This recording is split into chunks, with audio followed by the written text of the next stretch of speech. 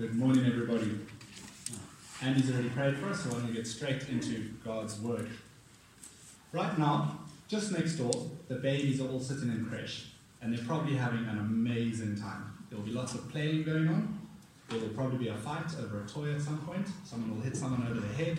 They'll have a tug of war, and there could be a few tears, and someone will be victorious. There'll be some dirty nappies. There'll be food. There'll be dummies. And I'm pretty sure before we even finish talking here, some of them will have fallen asleep. And that's completely fine, isn't it? That's babies acting like babies. Just what we would expect. But in this hall over here, if we were acting like that, that would be a bit of a problem. If we were running around in nappies, throwing tantrums, there would be a problem. You see, we cannot act like babies. We are meant to be more mature than that. And the passage we're going to look at today focuses on this issue. It focuses on spiritual maturity. We all mature, we all age physically. We know that, and we know how easy that is. But how do we mature spiritually? Is it something we can measure? Is it important to God? And if it is, should it be important to us? Those are all very good questions. They're questions we're hopefully going to answer in this passage. But before we get too detailed, let's have a quick recap of where we are. So we've been looking at 1 Corinthians for a few weeks now. We know that it's a letter that's been written by Paul. It's been written to the church in Corinth. That's where southern Greece is today. Paul stayed in that church for about a year and a half. He was the teacher there. And this letter is written a few years after that. Paul is writing the letter to the church, and he's answering a few practical questions that they have. The background that will be especially relevant to us today is that we should note that Corinth was a really big, really important, really wealthy city. So they were quite arrogant about their riches and their possessions, and they were also quite arrogant about the knowledge that they had. They viewed themselves as very well educated, a very sophisticated culture. So their culture viewed knowledge and everything that went with knowledge, debating and orators and speaking, it viewed all of that almost as a national obsession. So let's say now you lived in Corinth. The best thing you could do on a Saturday night would be to put on your finest clothes, walk down to the theatre, the auditorium, and listen to a talk there by one of the famous orators in the city. That's the best thing you could possibly do on a Saturday night. They loved listening to entertaining and clever speakers. Most of them had a favourite speaker and a reason why they loved this one and reasons why they maybe didn't like some of the other ones. The closest example I can think of for us today is probably comedians. So that's Michael McIntyre if you're British, or Trevor Noah if you're South African, and you'll have reasons why you love these comedians and why you find them really good. So actually, maybe the people of Corinth weren't that different to us today. Think how many of us listen to TED Talks or various podcasts as we go about our week. Did you know that every hour on YouTube, 30,000 hours of content are uploaded? Every hour, 30,000 hours. That's a lot of stuff to listen to and watch, isn't it? We maybe love content, we love listening to talks just as much as those people did. Maybe the obsession didn't die out in the old days. Anyway, that's the background to the book. In terms of how we're going to look at this passage today, we're going to break it up into 3 mini sections. And the first of those sections that we're going to look at is in verses 1 to 9. So it starts off in verses 1 and 2. Paul says, "Brothers and sisters, I could not address you as people who live by the Spirit, but as people who are still worldly, mere infants in Christ. I gave you milk, not solid food, for you were not yet ready for it. Indeed, you are still not ready." So Paul is saying here, they are spiritual babies. They are mere infants in Christ. He's saying they're not mature Christians. They're still feeding on bottles of milk. They can't have proper food. So one of the challenges in this section, or one of the questions that we need to answer to understand it, is why are these guys spiritual babies? What were they doing that was clearly so bad? I think Paul gives us the answer in verses 3 and 4. He says, "You are still worldly. For since there is jealousy and quarreling among you, are you not worldly? Are you not acting like mere humans?" Isn't that a great insult to give someone? For when one says, "I follow Paul," and another, "I follow Apollos," are you not mere human beings?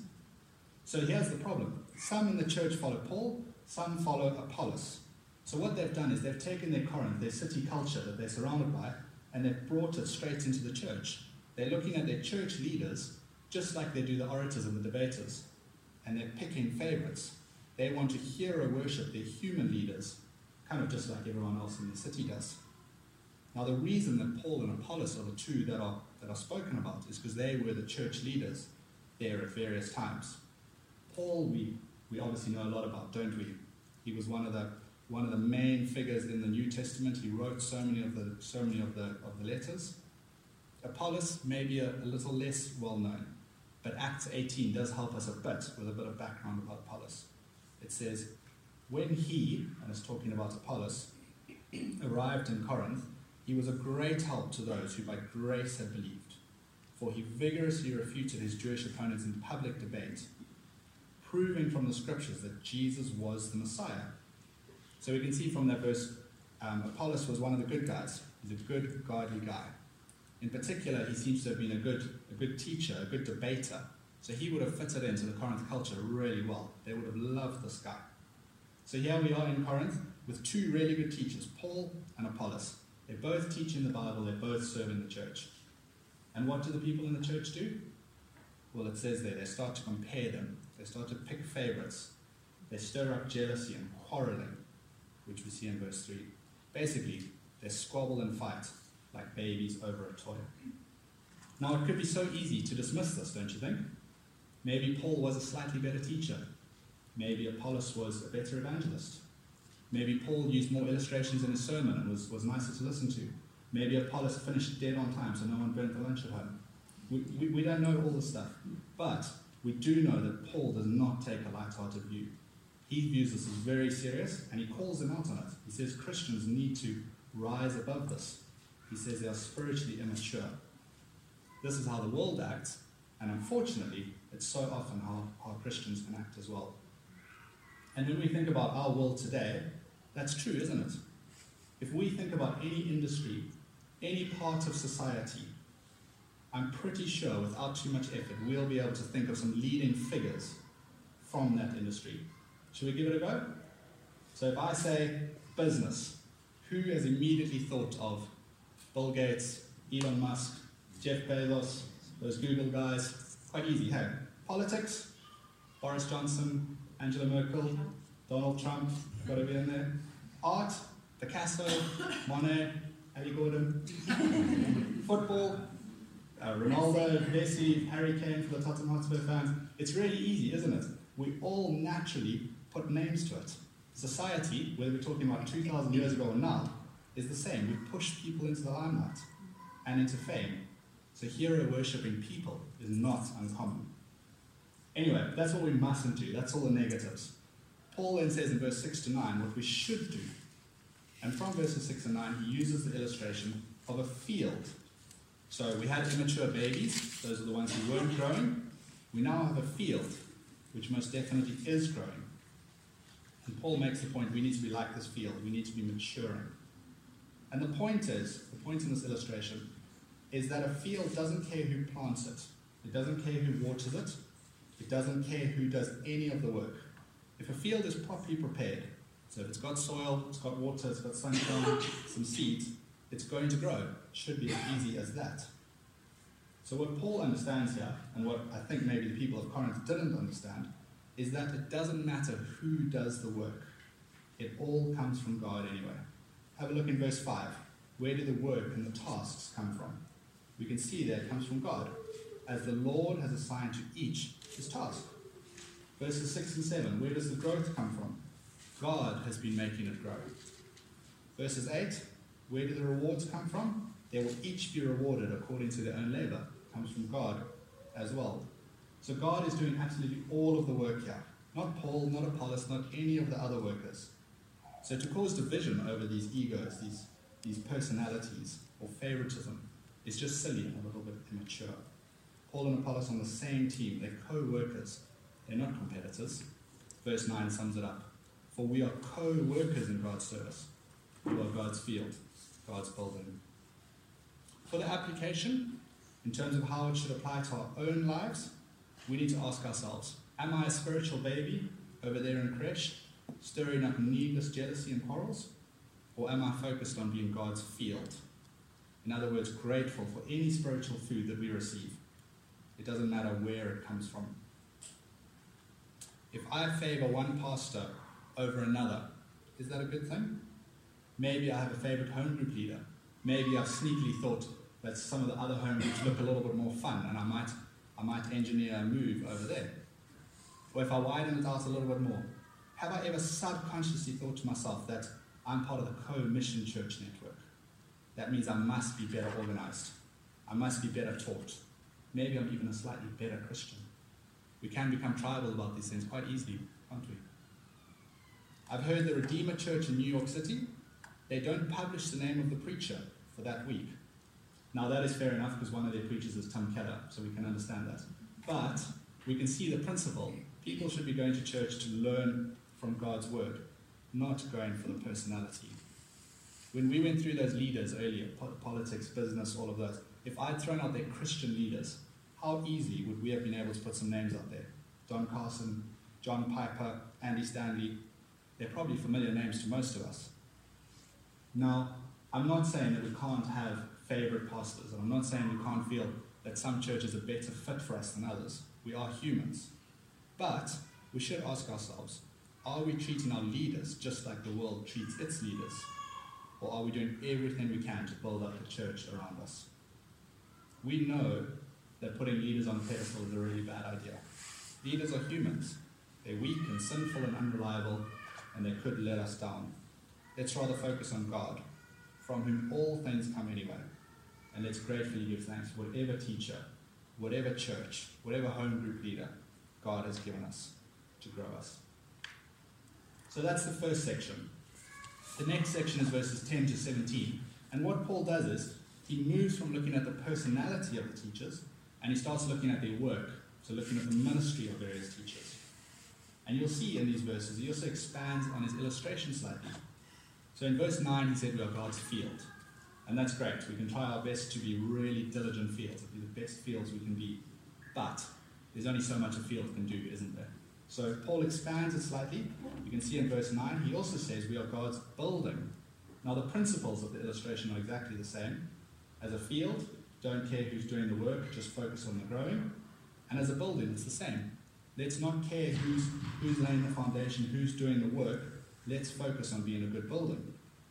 And in these verses, so verses 10 to 17, that second section, Paul shows the readers how hard it is to be a builder. It's so easy for us. We sit in the chairs every week. It's so easy for us, the building, the receiver of the teaching, the receiver of the hard work, to grumble or compare or criticize or point out the faults. So what Paul does in these verses, he shows us what life is like on the other side of the fence. He shows us that being a builder, that doing the work is very, very tough. It reminds us a bit of James chapter 3, which says, "Not many of you should become teachers, my fellow believers, because you know that we who teach will be judged more strictly." And that's what Paul says in these verses as well. The teachers, so he's talking about the builders, will be judged more strictly, and they will be judged by God. So therefore, they don't need to be judged by us as well. So I think that's why in verse 11, Paul says, "For no one can lay any foundation other than the one already laid, which is Jesus Christ." He's telling us, don't judge, don't criticize, rather leave that to God. And as long as we are talking about Christian teachers, Christian builders here, then that rule applies in this illustration. Obviously, if a false teacher came in here and said, "Guys, you all need to stop worshipping Jesus," that clearly wouldn't apply. We still need to be discerning. So I guess another way to look at what verse 11 is saying, it's saying, guys, so long as the teachers are teaching faithfully about Jesus, and then he carries on in verse 12 and the rest of the verses, and basically says, as long as that is happening, God's going to judge, and that's going to be tough enough. So you people of Corinth, you don't need to pile in on judgment as well. Okay, so these Christian teachers, they're going to be judged by God. What are they going to be judged on? I think there are a few clues in verses 12 and 13, although they are slightly cryptic clues. Verses 12 and 13 says, "If anyone builds on this foundation, using gold, silver, costly stones, wood, hay, or straw, their work will be shown for what it is, because the day will bring it to light. It will be revealed with fire, and the fire will test the quality of each person's work. So there's mention of the day in those verses, and that's referring to the end. It's referring to Judgment Day. So building for eternity, building for that Judgment Day, is clearly important. It's something wise. The quality of the work is going to be important. We can see that in the verse. It's all about the quality. Now that might sound really obvious, doesn't it? But it's the exact opposite of the principle that the world works on. So it's so easy to forget about. In our world, everything is for this life.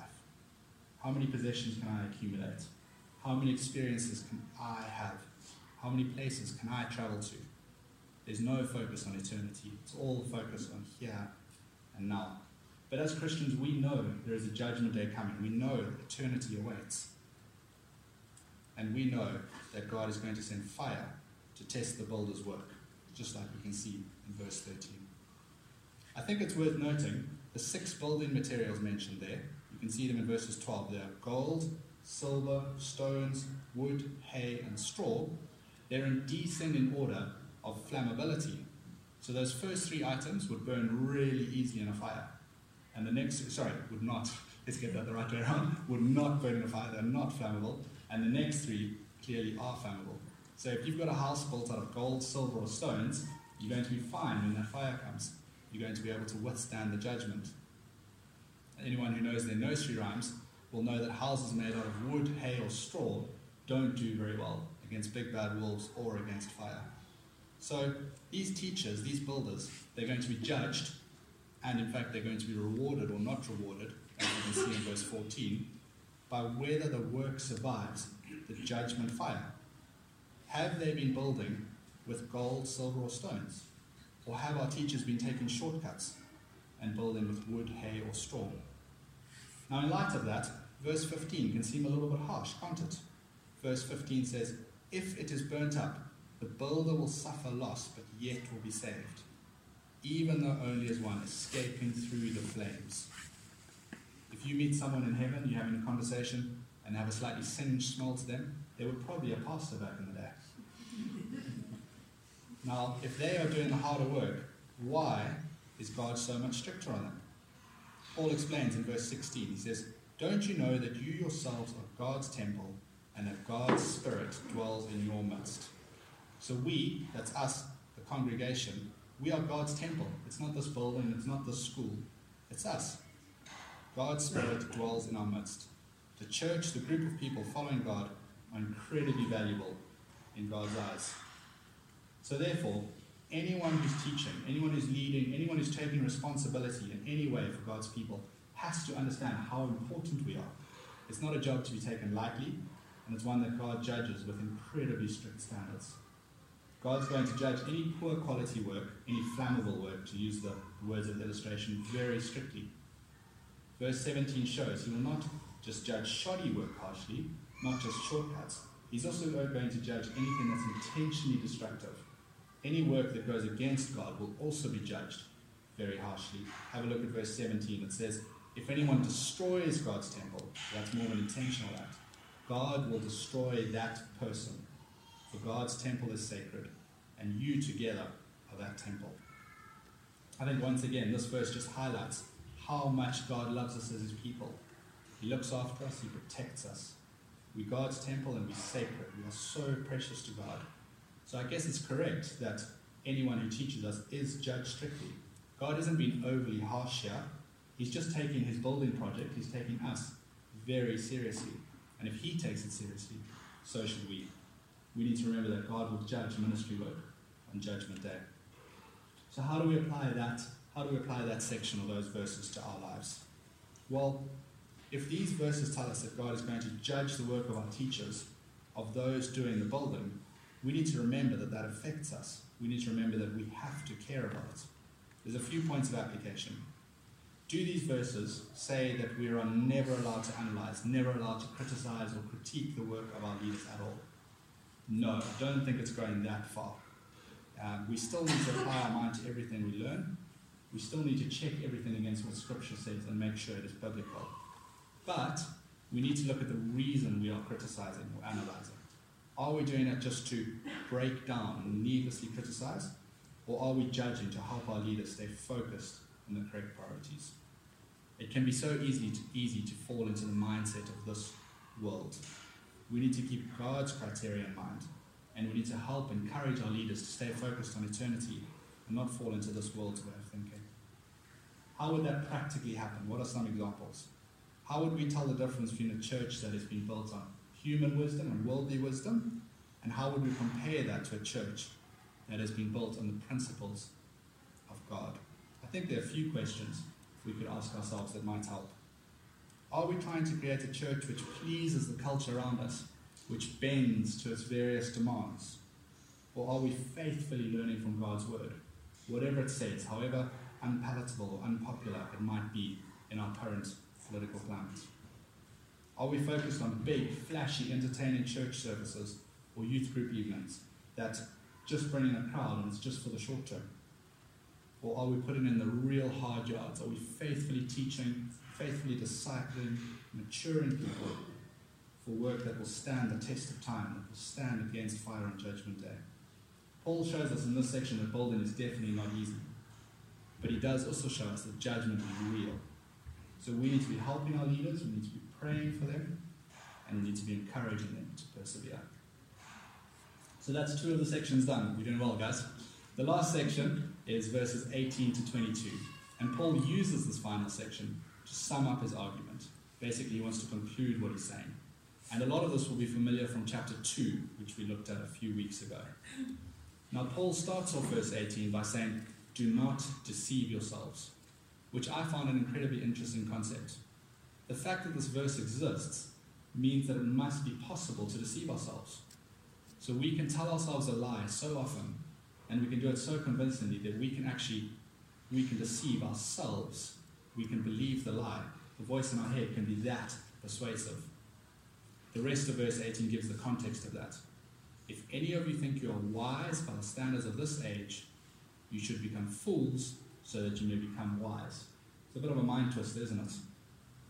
If anyone thinks they are wise, they should become a fool so that they can really become wise.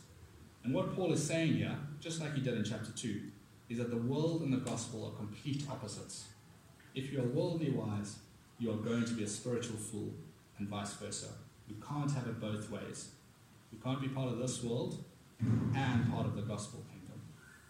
And most scary of all, certainly for myself in preparing this passage, is that we can deceive ourselves in that. We can get so caught up in this world, its values, its timelines, its priorities, that we actually will deceive ourselves. We know in our hearts eternity is coming, don't we? Spiritual maturity depends on not getting caught up in this world, on not forgetting that. What will happen to those that are caught up? What happens to the worldly wise, the spiritually immature? Have a look in verse 19. They get caught in their craftiness. And in verse 20, "The Lord knows that the thoughts of the wise are futile." So Paul makes it very clear here that those who are only worldly wise may be arrogant now, but they're going to be sad, they're going to be downcast when eternity is revealed. We know that we don't want that to happen to us. So how do we determine who is wise versus who is a fool? How do we determine who is spiritually mature or who is spiritually immature? Verse 21 starts concluding the passage, and it takes us back to the main issue, right back to the start. It says, "So then, no more boasting about human leaders." We know that the worldly wise are caught up in this world, the whole idea of idol worshipping people. And there are times when people in the church were tempted to do the same, compare Apollos and Paul and Cephas and all the other leaders. By doing this, they showed their spiritual immaturity. They showed they were part of this world. Paul tells them in verse 21 to 23, that last section there, he says they have it completely the wrong way around. He says, "So then, no more boasting about human leaders. All things are yours, whether Paul or Apollos or Cephas or the world or life or death or the present or the future. All are yours, and you are of Christ, and Christ is of God." So these people, they say they belong to specific leaders. I follow Paul, I follow Apollos. Paul says here, guys, actually, the leaders belong to you. Paul, Apollos, Cephas, they are all serving you. They're teaching you. They're bringing you God's word. They are serving you. You have it completely the wrong way around in your thinking. So in final conclusion, we know that we all mature and age physically. That happens way too easily, doesn't it? We need to make sure we are spiritually maturing and growing to become more like Christ. This passage says there are 3 different things we need to do that. Firstly, from verses 1 to 9, we need to have a correct view of our human leaders. We need to make sure we are worshipping God, not idolizing specific leaders or specific churches. The second thing we need to do is verses 10 to 17.